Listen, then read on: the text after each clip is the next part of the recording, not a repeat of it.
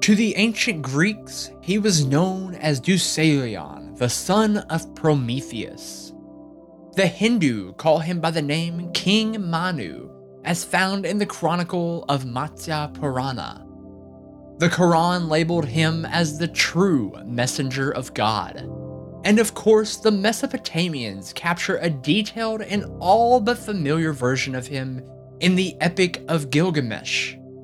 Yes, this man is known by many names, but the most common and familiar has yet to be said.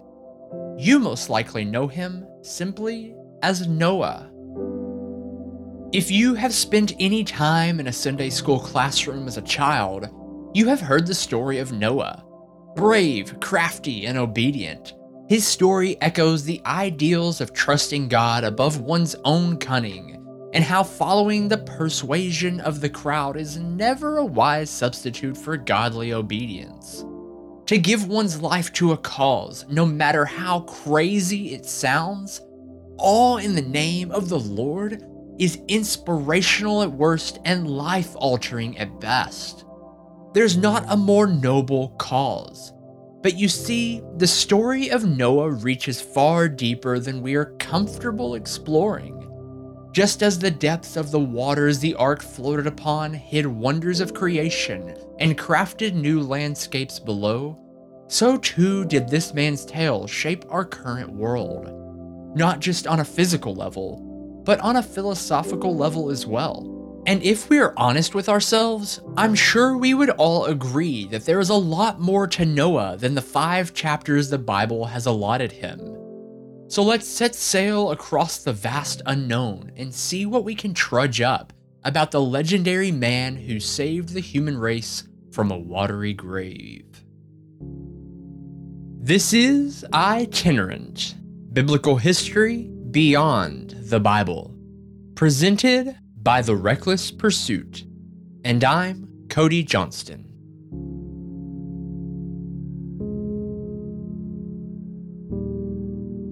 According to Genesis, Noah was born to a man by the name of Lamech, the son of Methuselah. Methuselah, by the way, was the oldest man to ever live, so Noah had some pretty good genes. It states that Noah had other brothers and sisters, but stopped short of sharing any other details about them.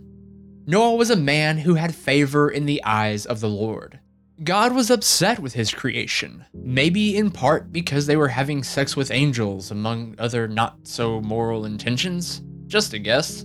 The sons of the Nephilim, the mighty men born of old, were the offspring of these affairs. The Genesis accounts stop short just before giving out all the details about the affairs of angel and mankind, but to completely understand the story of Noah, we need to dig a little bit deeper into who these creatures were.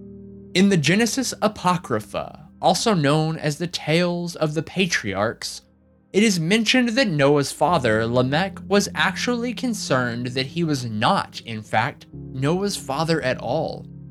No, he was actually concerned that Noah had been born of the Watchers, an alien-like angelic presence similar to that of the Nephilim.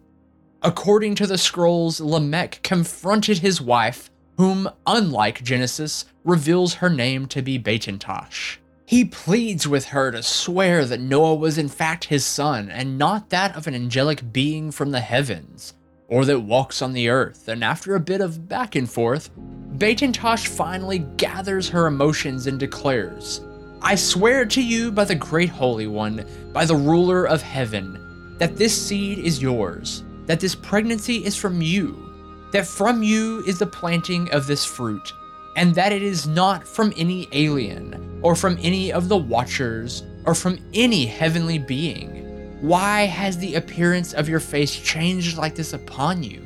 And why is it disfigured, and your spirit dejected like this? For I tell you this truthfully."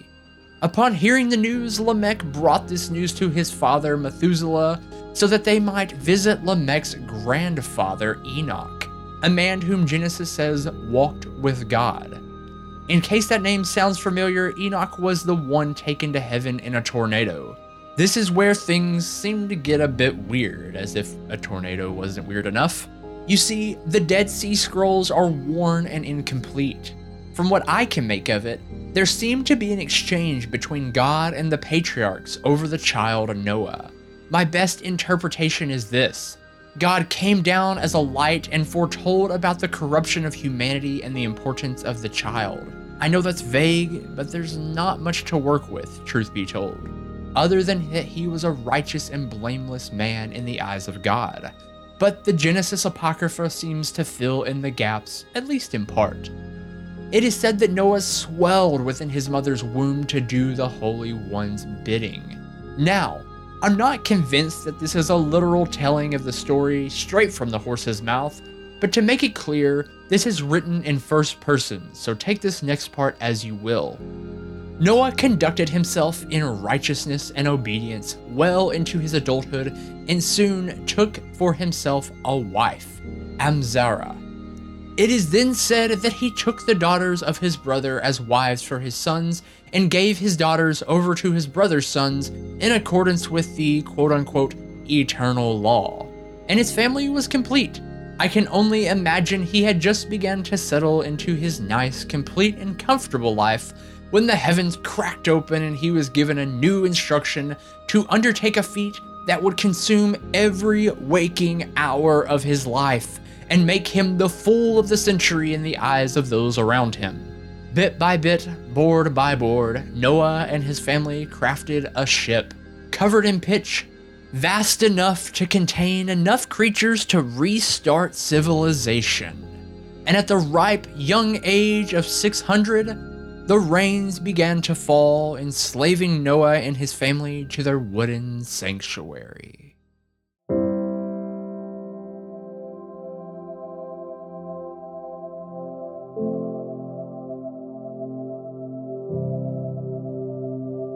It is said that to enter into Christ, one must be born of water and of the Spirit. It seems that even the earth herself is subject to these laws, just in reverse. Once born of God's commanding Spirit, now she was being formed again in the churning waters that sprung forth from her womb. For 40 days and nights, the earth's relentless deluge consumed all living things. Mankind had been given a hard reset. Once the rain stopped, it took an additional 150 days for the earth to soak back up her tears and allow land to break the surface of the waters once again. Now, a new world had been birthed, one of mountains, valleys, and climate. And when the ark landed on Ararat, humanity began to grow once more. Just as a seed planted in the earth yields a crop, the ark landed and roots sprung forth for mankind to rule the earth once again. In the 1912 publication titled The Origin of Continents, Alfred Wagner proposed the scientific theory for Pangaea. That is, the belief that the entire world was once one large supercontinent. Through the shifting of tectonic plates, the Earth, once a thriving singular landmass, would be plunged into chaos as the Earth began to fold in on itself like a complex version of those paper fans we made in grade school. The resulting shift would send fathoms of water crashing inland in a way that would make a modern disaster film cringe in horror. Genesis has a bit to say about this as well. Early on in the book, we see references to a perfect subtropical climate. It is said that Adam walked with God in the cool of the day. Men and women were adequated to such an environment without extremes, and life flourished. But when the flood took place, it busted apart the earth like a small child kicking down a tower of blocks. The earth was scattered, and whatever was left behind was sooner or later forced to adapt or die. Luckily, Noah had a promise from God that humanity would indeed flourish once more. We all know the symbolism the rainbow held, and soon thereafter man began to work the grounds and life once again sprung out of the soil. We know this in part due to Noah's discovery of wine and how grapes under the right circumstances can lead you a bit, well, naked and afraid. Maybe there's a bit of symbolism to Adam and the fall of Noah as he lay naked in his drunkenness, or maybe I'm just looking a bit too deep into it. I don't know. But then the story goes blank. We know that Noah's 3 sons go on to be divided at the Tower of Babel, and life on the earth begins to spread outward. But the accounts of Noah run dry, a fitting end for a man whose life is immortalized in the imagery of an all-consuming water, I suppose.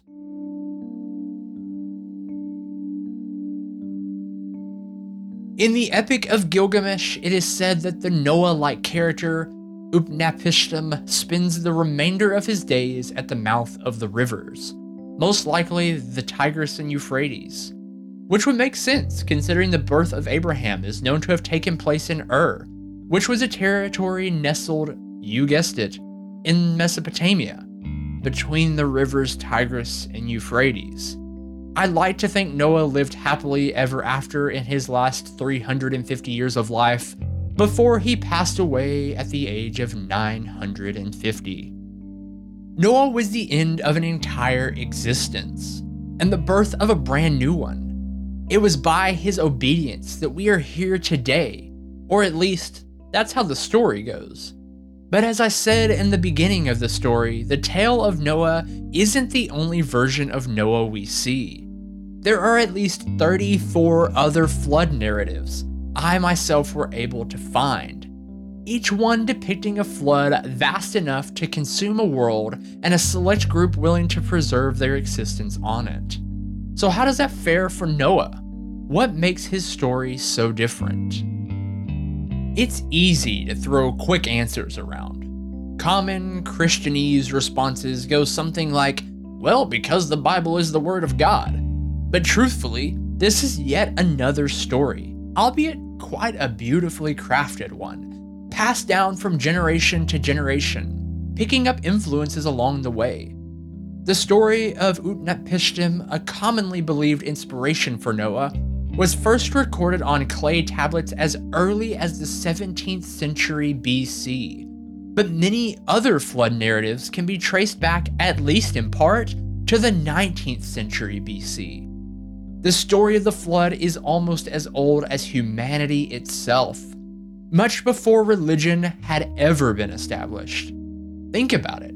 According to our Bible, this was still in a time of men living almost an entire millennium, a time when angels walked among the earth in bodily form and laid with humans, a time before sacrifice and a time before atonement.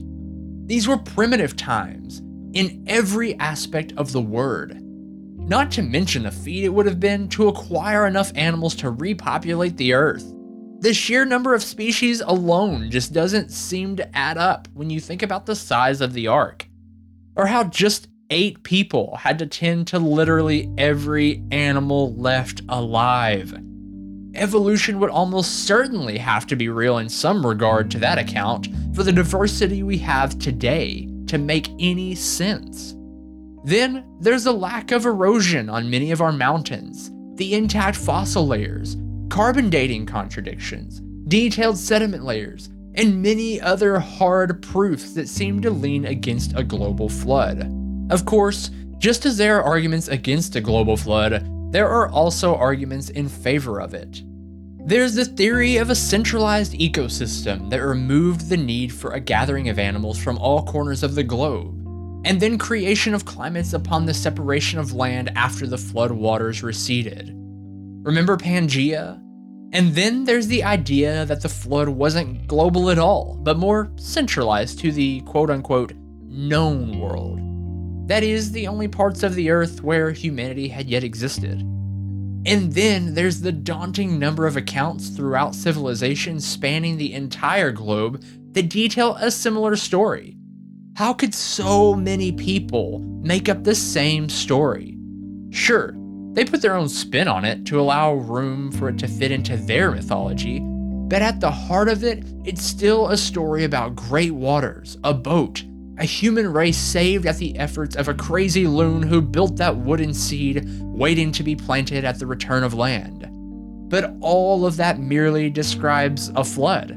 not a man named Noah. Whose account is correct? What details are true from which stories? What details are merely influenced by that specific culture? How are we to know our story is in fact the correct story after all?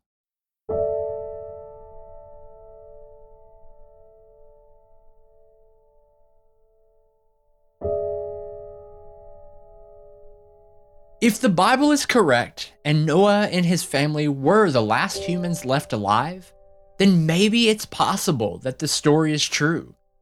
In the forthcoming tale of the Tower of Babel, when God scattered humans to and fro, it would seem to make sense that other versions of a flood story would in fact begin to spring up across the globe. But that still doesn't account for the stories that predated the telling of Noah, or the similarities it holds to those stories.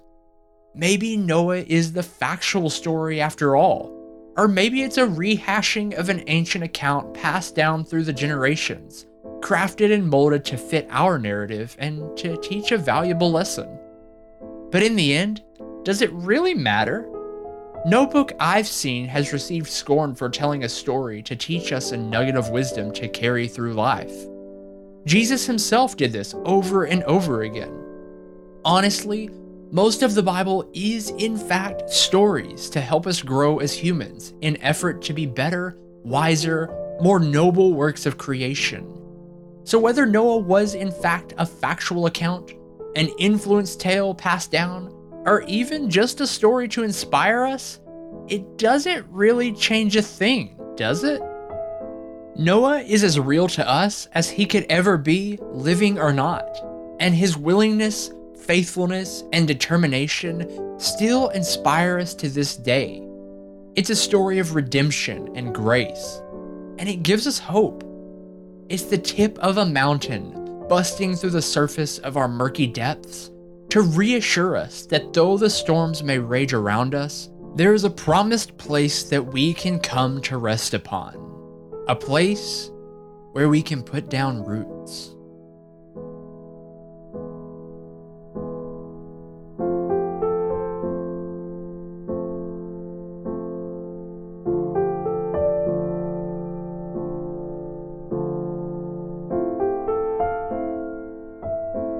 Thank you for listening to this episode of Itinerant. If you enjoy the show, take a moment to subscribe, rate, and share it on with a friend. Word of mouth is a powerful thing, and your recommendation is much appreciated. You can find out more about me and the show at itinerantpodcast.com. I co-host another podcast called The Reckless Pursuit.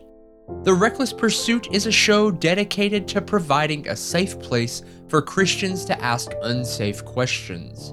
If you need a community of people where you can talk about your questions safely, we might just be your tribe. No matter your current church status or even religious views, all questions are welcome to help us grow and lay down our spiritual baggage. So if you feel like a spiritual nomad, we invite you to stop and rest. The journey is long, but the beauty lies within it. And until next time, keep searching. You never know what mysteries lie ahead.